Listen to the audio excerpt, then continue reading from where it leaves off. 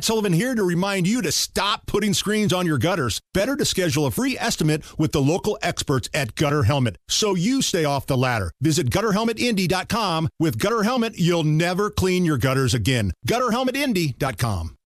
We go back. This is the moment. You're listening to the Hammer and Nigel Show. This cracks me up. Even this British toddler knows that New York City is a hellhole. Listen to this. There's a couple clips that are going viral on social media. One is this clip of this British toddler being brutally honest in his review about being in New York City. Mama, I don't like here in New York. Why? Because there's a lot of rubbish. You said it's pretty. Look at all the stuff on the floor. So many people here. Mom, I don't like New York. Oh, what's so stinky?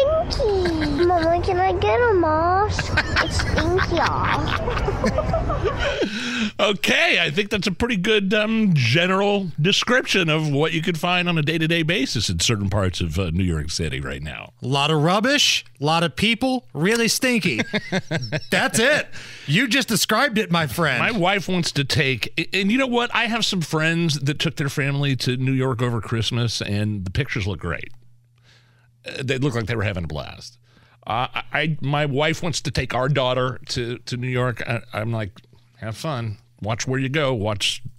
There's some areas of that place, just like any place you go, that right are better than others. You know what I mean? Things get a little dicey when the sun goes down in certain spots. Hell, when the sun is up, it's a little dicey. And don't ride the subway. And don't ride the subway. And depending on what day it is, there could be a protest blocking your way on the roads. Correct. A lot going on there. Another clip going viral on the interwebs is this chef.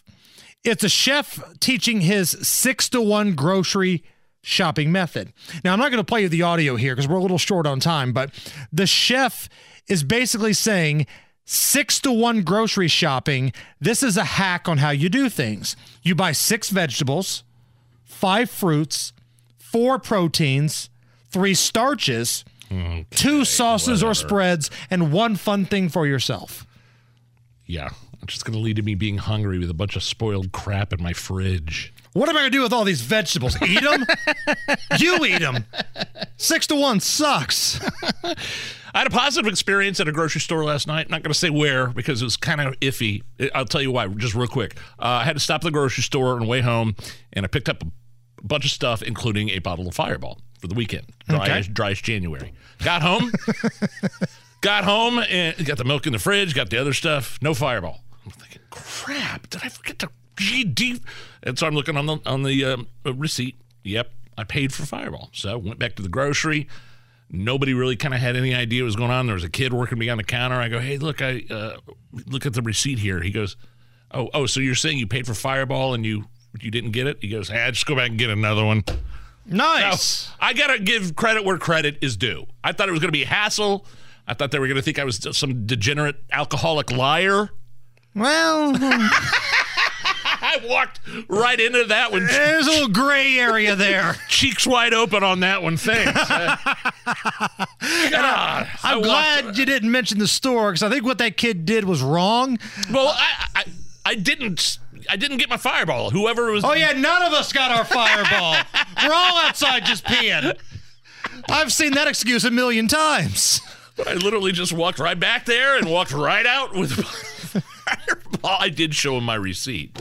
Come back an hour later. I bought this Fireball. Find a different worker and see if it works again. It probably slid out of the bag. It's underneath, but the first bottle's underneath my seat right now in the truck probably.